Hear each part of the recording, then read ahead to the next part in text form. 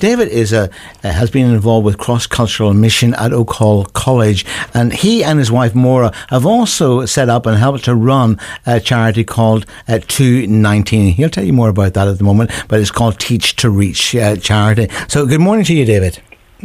Good morning, Blair. Well, it's great to have you on the programme. David, let's start at the very beginning before we get to sort of the work that you've been doing over many years in terms of cross-cultural mission and so on. But how did the faith journey begin for you? Thank you, Blair. Well, it's great to be on the show this morning. I grew up in a sort of leafy village in Berkshire, about as far away from cross-cultural mission as you could imagine. But I grew up in a Christian family. My parents had become Christians in their teenage years and was taken to a little chapel, which sadly no longer exists. It's a domestic dwelling now, but that's where I heard the gospel. So I'm so grateful to people that taught me the gospel there. And I responded as a child in my heart in a very simple way. For me, I think it was the love of God through Christ which just bowled me over. I always felt loved by my church, by my parents, my family. And so it was natural for me to understand God's love expressed to me through Christ's death and resurrection. So I very simply gave my life to him in that context, Blair. Now, in those early years, obviously becoming a Christian at such a young age, did you feel, or did you have a sense that maybe one day you'll be involved in full-time Christian work? Not really, but the mission thing, strangely, was always there, because although we were a very sort of leafy village, as I've said, we didn't have many people that went from the village coming through in the 60s, this was. We had missionary speakers from time to time, so that was great. That got me really excited. People from Sierra Leone, people telling us about work on the far side of the world, Slavic Gospel Association. So my ears pricked up. So perhaps that was the beginnings of it for me in terms of what the Lord was calling me to do. I was really interested. I started praying for China in particularly. And so that's how it all began. I never really dreamt that I'd go into Christian work full time. Now, eventually, of course, you went to my home city, Belfast, but before you actually got there to undertake some theological training, what was it that set you on the road to wanting to do that? Well, yeah, I'd love to say Belfast is a fantastic city, and having been there, I can say that now. But of course, we chose it back in the 80s and the 90s because it was a lot cheaper. Because I was likely to get myself in trouble if I strayed into the wrong part of town. So that's why we chose Belfast in particular, and we were taken to the hearts of the Christians there. They really looked after us, and they gave us great training. What caused us to feel the need for theological training was we understood the gospel, but we didn't really have our roots down deep theologically. And for missions especially, but for all Christian work really, and I'd say for all Christians, we need to get our roots down as deep as possible. So thinking deeply about what it means that God is, for example, three in one, Trinity. That the Father has always loved the Son, and the Son the Spirit, and the Spirit the Father. Even before anything else or anybody else was created to be loved. Things like this, understanding how the scriptures are put together. So our church, once we got married, we went to Carey Baptist Church in Reading and rather proudly said, we're here, we're a newly married couple, we're off to save the world. We didn't put it quite like that, but we're off into missions. And the pastor, very wisely, he said, "Oh, no, you don't. Slow down. We need to get to know you, stay in the church, work in various ministries, youth work, whatever, come along to elders' meetings, see how a church works, and then we're going to send you off to college." And of course, the missionary societies that we were applying to, they said the same, off you go to college. So we went. We went just for 2 years, thought, well, we'll hurry this through because we have to, but loved it, loved studying the Word of God and thinking more deeply about God. Stayed for 4.5 years in your beautiful city, Blair. Now, you mentioned, of course, and of course, you mentioned your wife there, Maura. I didn't have I pronounced her name right? Is it Maura? Yes, it's an Irish name, so you're bang on. Excellent. Now, how did you two meet? Well, we met Now, this is where Oak Hill and Oak Hall get confusing. But the holidays, the Christian holidays, Oak Hall holidays, we met on one of those in the 80s. And it wasn't a holiday romance. We kind of noticed each other. I think she fancied the speaker, to be honest, Blair. I didn't really get a look in, but he didn't bite. So I couldn't forget about this girl, Maura, and as it happened, I knew that she was not far away from Reading in Oxford, and I had a Reading friend who was nursing there, a male nurse, and she was training. So I asked him to set us up, and he found her, and I just rocked up and knocked on her door one day about a year later, and we took things from there. And then did Maura also sort of share that sort of world vision with you, or the pull to international mission? She did, and from when I met her on the Oak Hall holiday, I knew that she was what they call a mission kid, or a TCK, third culture kid. She'd been brought up in the Middle East for the first 5 years in Saudi and Dubai and places like that. And she was keen to go back. In fact, at the end of the holiday, she'd saved up money. She worked in a local market in Blackheath, West Midlands, and she saved up her pocket money, as it were. And she was going back to serve as an 18-year-old.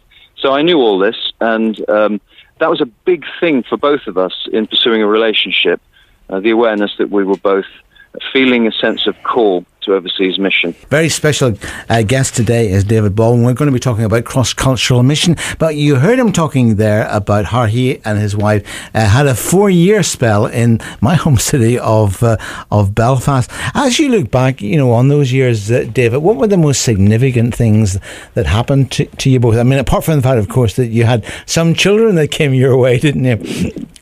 Yeah, that's right. Yeah, well, we didn't get shot. That was good. I once got close to the wrong area of town, and a very concerned Belfast lady said, "Oh, you don't want to be down here, love," and she turned me around and sent me back. But in terms of positives, there was the Bible teaching itself, which was fantastic, and as I've already mentioned, that was just such a rich thing for both Maura and I. She was able to do some study, especially before the kids came along, just to understand our faith and our wonderful God more deeply. There was the church, and some of those people that we met in the churches, a small mission hall just down in a sort of working class area, just at the end of the M1 motorway. They stuck with us and supported us through prayer and financially right through our time in Ethiopia. And our kids coming along. So we've got 4, but the first 2 came along. Joshua and Luke were born in Belfast and started life with Belfast accents. Mommy, daddy. They soon got rid of those. Don't worry. They swapped them for... Your Northern Ireland accent there's not too bad. Thank you. I will take that, Blair, as a compliment. I wondered whether to give it, to wheel it out. Oh, but, absolutely, thank you for the positive feedback, yeah. Well, listen, we're talking about... They got American accents because the American missionaries' kids influenced their dialects later. It's amazing, isn't it, how quickly kids can pick up accents and equally how quickly they can lose them and go on to something else. I guess that also being in the city of Belfast, of course, which has had so much... across community tension and so on, that, for setting you up for what you were then going to face later on cross-culturally, that must have been very beneficial. Well, Maura and I often said when we were there that there were so many things that we expected to be the same about Northern Ireland, but that were different. These are the obvious things to do with the tensions, but there were so many other cultural things too. We thought... this is good practice in just being a little bit culture shocked, a little bit surprised by things. So, for example, somebody invited us out for supper from the church, and we didn't eat anything after lunch. We went round there. We were starving. We got there about 7 o'clock, and 8, 9, they were just talking and talking. English people don't do this. And it got to 10:30. We were so hungry. Finally, out comes this massive plate of sandwiches. And when we fell upon those sandwiches, Blair, and consumed them like fire on the altar. But they told us later, after we'd all had our fill, that they'd had their evening meal too and couldn't understand why we wouldn't. So little things like that, a more flexible attitude to time and things like that. Well, of course, if somebody in Ireland says, you have a wee cup of tea, it's not really just a wee cup of tea. It's usually the sandwiches and the cream cakes and all that goes with it, Anyway, I'm glad you eventually got fed that evening. So, I mean, you completed your theological training, and then what happened? Did you come back to your home church? Yeah, so in the last year or so of our training in Belfast, we were writing to missionary societies or continuing our dialogue with missionary societies and saying, well, here we are, this is how we've been trained, where would you place us, or what would you have us do, how can we serve? And SIM, Serving in Mission, with us, others came back to us too, Crosslinks and others, but SIM were very clear in what they would have us do, and they said, with your preparation and your training, we could really use couple like you in Ethiopia in a Bible teaching context for the local church there, the Kalahewat Church, which means Word of Life. So that was very specific, and through prayer, through dialogue with our church elders and leaders, we agreed to follow that up. But again, they weren't in any hurry to send us. They wanted to send us well. And very often when we talk about missionary call, we're a bit too individualistic. And we must add that corporate side. It's the church, actually, that discerns a call with an individual or with a couple in our case and sends well. So they were determined to have us back to get to know us better so that people in the church would know us before they sent us off. And they really did look after us for a year as we finished our preparation, raised support, prayer support, financial support. We continued ministering in the church and youth groups and various other ways. And then they sent us off really well. And they were a fantastic sending church. Well, they still are. Now, you ended up in Ethiopia. Why, of all the places in the world that you could have gone to serve, why Ethiopia, David? Thank you, Blair. We always seem to end up in strange places, as our son just reflected in his groom's speech at his wedding. Belfast, then mud hut in the middle of the countryside in Ethiopia. Yeah, it's not the first place that springs to mind. Most of us in the 80s, what we knew about Ethiopia was pictures of famine and Bob Geldof and Live Aid kind of stuff. But actually, it's a wonderful country. Yes, the fleshly side of us would have liked to have done beach missions in Kenya, but the country to the north, Ethiopia, had a lot less press then. So we were as nonplussed by anybody else and had to sort of scratch around looking for information on Ethiopia. But it's a wonderful country with rich history. They've had Christians there of the Orthodox variety since the 3rd century, 4th century, same time as Christianity came to the UK. And the evangelical church had been growing for the last, it would have been about 60, 70 years when we arrived, freshly planted by SIM missionaries and other missionaries too. Wonderful food, wonderful people, wonderful culture, and a fantastic language called Amharic, which is Semitic, a little bit like Arabic or Hebrew, and got explosive letters, Blair. So as well as P, you had P, and as well as T, you had T, and etc. Well, that's a great hymn there, Go Forth and Tell, and of course very pertinent to my very special guest today, David Baldwin. He and his wife, of course, find themselves having trained for 4 years at Belfast Theological College and then gone back to their home church, going out to Ethiopia. So what did you discover there? And in terms of reaching out, David, what sort of methods did you employ? Well, Blair, we found that there was already quite a strong Ethiopian evangelical church, and they were brilliant at reaching out. We learned from our Ethiopian brothers about really sacrificial living, and Ethiopian evangelists would go out, they'd go to difficult places, they'd go on a shoestring budget, and they would spread the gospel to neighboring tribes and towards the end of our time to neighboring countries too, as the Ethiopian missionary movement started to gain strength. We ourselves were placed in rural locations in Bible teaching, so we were we were strategically placed to try to strengthen the church by strengthening church leaders, by teaching them the Bible. So that was what we did, first in English and then later in Amharic. The second side of what we did towards the end of our time, about 2004, we came back to the capital city, Addis Ababa, which means new flower. And we got involved there with outreach, as you mentioned, to Ethiopians, but also people from different nationalities who were in the cosmopolitan capital city. And to do that, we used the great lure English language. And we've got great riches in knowing English, and everybody across the world wants to know it. So it's fairly easy if you can get organized to get people to come. Even you can get them to pay, so that will cover your expenses, and teach them English, but also teach them the gospel alongside it. And here I be careful to explain exactly what I mean by that. We didn't teach English through the Bible, though some people have done that, and it's been blessed. But we taught English as well as we could, as professionally as we could.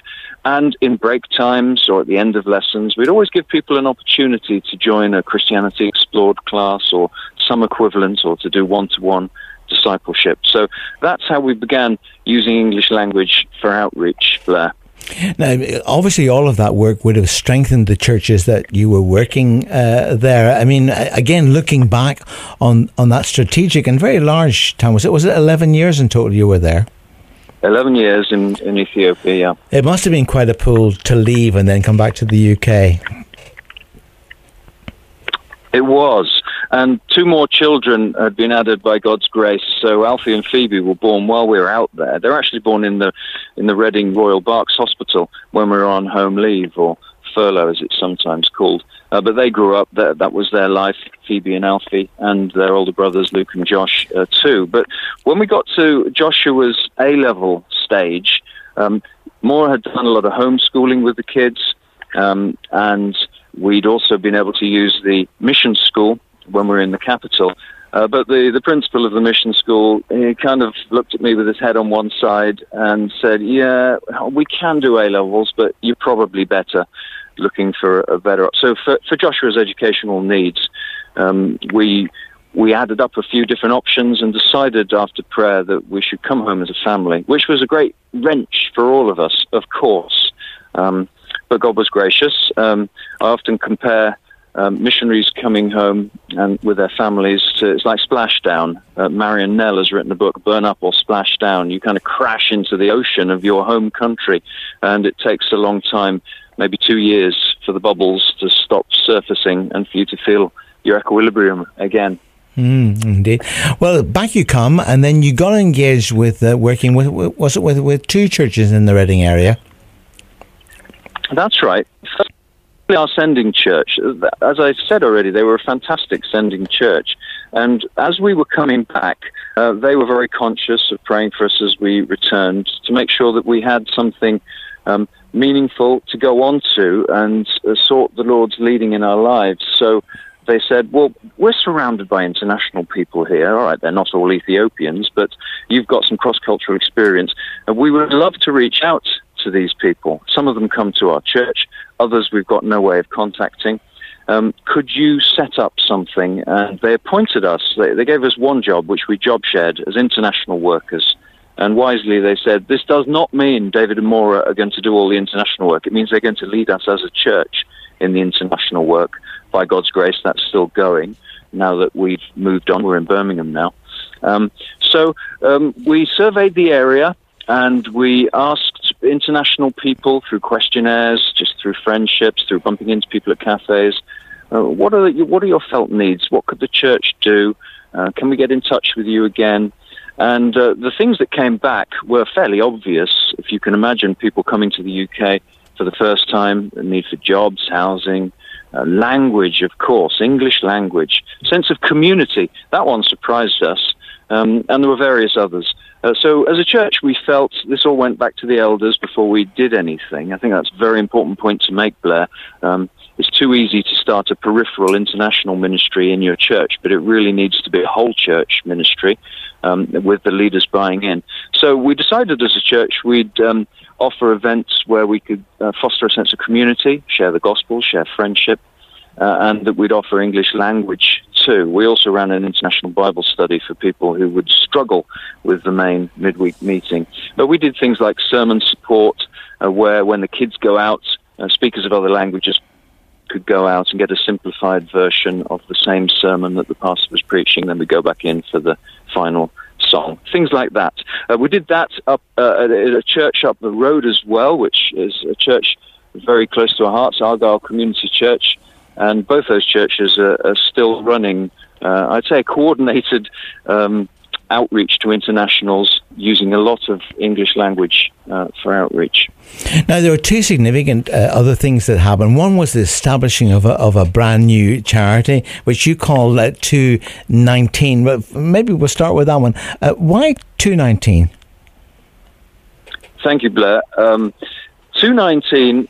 It's kind of trendy now, Blair, isn't it, to use Bible verses to name charities. So, but I think maybe it gets a bit confusing too. We've certainly enjoyed and endured people's sort of quizzical looks. 219, or sometimes one lady in our church said, "What is this ministry? 123." So the numbers are always confusing. We've had 215, 218, 214, you name it.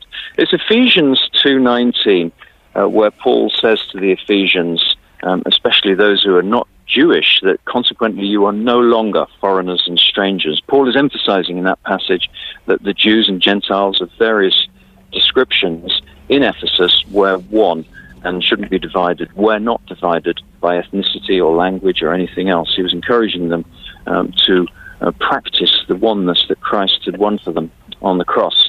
We've realized more recently that we probably need to add something like teach to reach on the end of 219, so that people aren't completely confused and there's something a bit more memorable. So the idea is you teach English and you reach people with the gospel. And of course, I think it was quite clever that you didn't put Ephesians. You know, it was only when I asked you that you said it, because I, probably like so many other people, have been thinking, 219, what's that? You know, of course, it gives you an opportunity then to tell me, as you said, the link to Ephesians there. Now, obviously, the core of what you and Maura are doing through the work of the charity is cross-cultural mission, isn't it? And largely with people who are living in our urban areas, coming, of course, today from many parts of the world, and of course, sadly, many of them displaced. The most recent, of course, being what we've seen happening in Afghanistan. But tell us a little bit more about how that work has spanned, because you work to help local churches respond to need, don't you? That's right, exactly. The emphasis is very much on local churches, and that's for a theological reason. From the chapter preceding, Chapters 1 and 2 of Ephesians especially emphasize the importance of the local church. Chapter 2:10, that's how God displays his manifold wisdom, is through the local church. Now, most of our local churches, we think, oh, I know all those people. They're a little bit strange and awkward sometimes. But amazingly, that's how God chooses to display his wisdom. So parachurch is great insofar as it serves the church. So 219 Teach to Reach, our main aim is always to serve local churches, because every local church is well positioned in the UK, Blair. Some of them are in rural locations. You'll even find internationals there, fruit pickers and people who run some of the shops and the takeaways. But in our urban areas, of course, our communities are very mixed and diverse. And some of the people coming from the nations to the UK will already be Christians, and then it's more a question of integrating church life well, so that it's not dominated just by the existing culture, but is integrated with other cultures so that people feel comfortable. But many, as you've said, from Afghanistan, especially most recently in the news, are coming without any knowledge of Christ, and it's a real opportunity. It's a cross-cultural opportunity that William Carey would only have dreamed of 200 years ago. So I said that the modern missionary movement, it's kind of come to a sort of an end, not completely, because the West still does call and send people to other parts of the world, especially where there isn't a strong church. That should be our main focus. But God's given us this opportunity not just to send a few, but for all of us to be involved in cross-cultural mission, which means we won't always be culturally comfortable in our own communities or in our own churches, but we've got a gospel which scratches the itches of every people from every corner of the world. So we've got that mission task to not just go forth and tell, but to stay and tell too, as God sends the nations to us. So that's what we try to do, Blair. We try to equip and encourage and inspire and resource local churches so that they can get started. They might be thinking, well, we're founded by the nations, but we just don't know what to do. Well, 219 Teach to Reach, we're a team of about 7 working part-time, and we're here to help. My very special guest today, obviously, David Baldwin, has been telling us, all about the work that he undertook in Ethiopia, and of course now in this country, working with many local churches through the work of that charity 219, linked to the scripture Ephesians 2:19. But of course, that isn't the only thing that David does, because he's also now director of global missions with Oak Hill College, and of course not to be confused with Oak Hall, David, is it? Exactly right. Oak Hall Holidays, Oak Hill College, Theological College, other theological providers are available. Now, presumably what you're doing there up in, is it Birmingham based? Well, I'm in Birmingham, so I said Birmingham earlier because we live in Birmingham now, but I commute down and spend so tonight I'll be commuting down. I'll be there for Thursday and Friday teaching, so I'm half-time. It's in North London, at the end of the Piccadilly line, at a place called Cockfosters, 12 o'clock on the clock if you look at a map of London. Now, there, of course, you're on the teaching faculty and in this role of director of global mission. So all of that experience has been packed into you and Maura. I guess that positions you well to be able to teach the folk who then go to Oak Hill. What are the main building blocks, of people who go there and sit in your classes? What are the main, most important things that you're teaching that they need to know about global mission? Well, thank you, Blair. Yes, I mean, my predecessor, Ray Porter, with OMF, he started the global missions teaching at Oak Hill. Oak Hill had traditionally, for many decades, served local UK churches by providing ministers. A stream was added to train youth workers. Another stream was added by Ray to train people going overseas. So some of the students that come, I won't say loads, but a few in each year group already feel a call to overseas missions. So for them, the training would be thinking about a biblical basis for mission, a definition of mission, because there's a bit of mission drift in how we use that word, refocusing people on the Great Commission and discipling and proclamation. There would be thinking about mission societies, the history of them, how to choose one, thinking about missionary care, how to be well church, how church should send well, thinking about spiritual warfare, thinking about money, thinking about culture. So these are the kinds of things that students need to think through and hopefully write essays on, to really think deeply about before they go overseas. But then, of course, there are other students who are undecided, and my job for them is to convince them to think globally, even if they're going to minister in the UK. But we find that many, while they're at college, they're challenged by the Lord to go overseas, which is wonderful. So there are about 60 Oak Hill, we call them Old Oaks, Oak Hill graduates. There are about 60 serving in various countries around the world, 5 different continents, with about 20 different mission societies. Some of them came to college never dreaming that they'd end up overseas. Then there are those who are focused on UK church by being vicars or pastors in the UK. And even if they come with very little global exposure, all of them are open. I'll say this for the Oak Hill students, they're very keen to learn.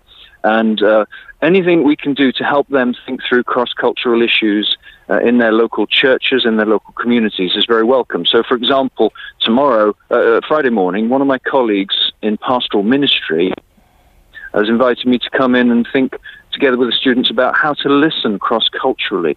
People from other cultures in our churches that we might perhaps miss their messages if we're not careful. This has all got to do with direct and indirect communications styles. Blair, I can't remember what your question was, but that's probably hit some of the things you asked. Well, you are hitting, as I was asking about the I suppose the important building blocks that we need to learn, the things that you teach the students about, working cross-culturally, Billy. I said globally, but globally and cross-culturally.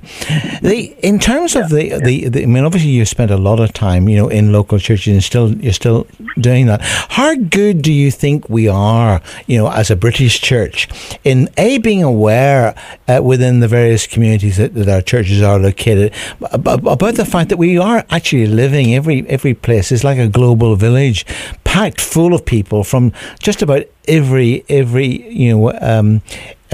sort of tribe and nation, representing, right amongst us in our own country, never mind going to those countries. Are we good at it? Could we be a lot better, David?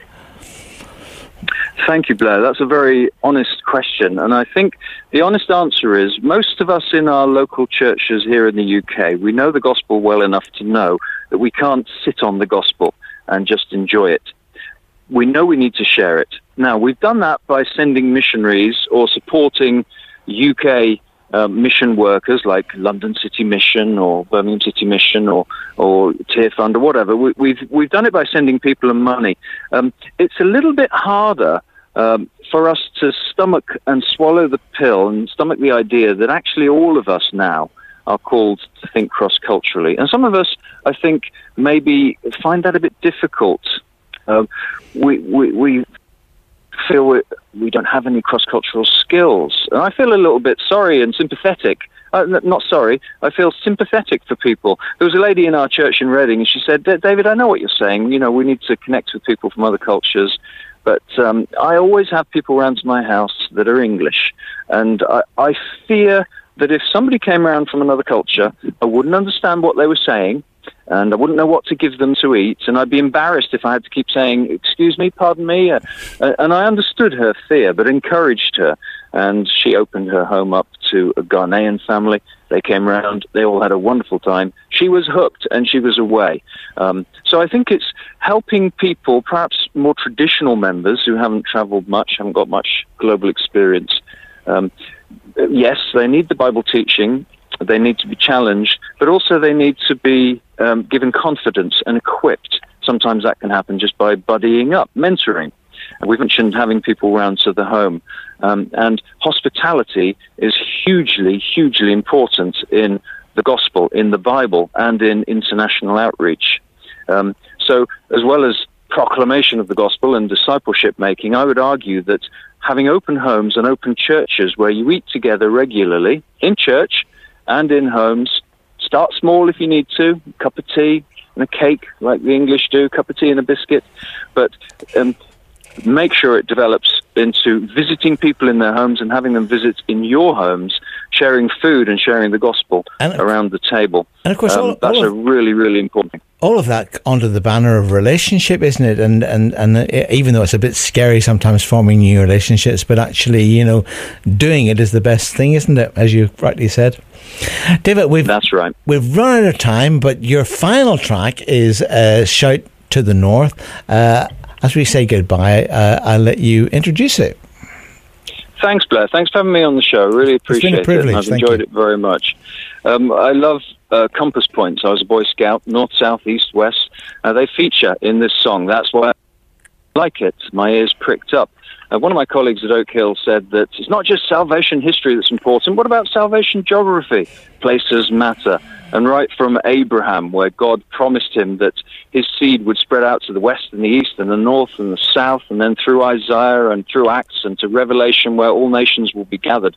That theme of the gospel going out and people coming from the north, south, east, west to God, yes, to the UK as well, yes, where we can share the gospel with them. So it's the compass points that do it for me. Shout to the North and the South by Delirious. Well, David, thank you so much for being my guest, and much blessing on all that you're doing, both in London and indeed, with many local churches up and down the country. So for David and myself, it's goodbye and God bless. And as he said, this is Shout to the North.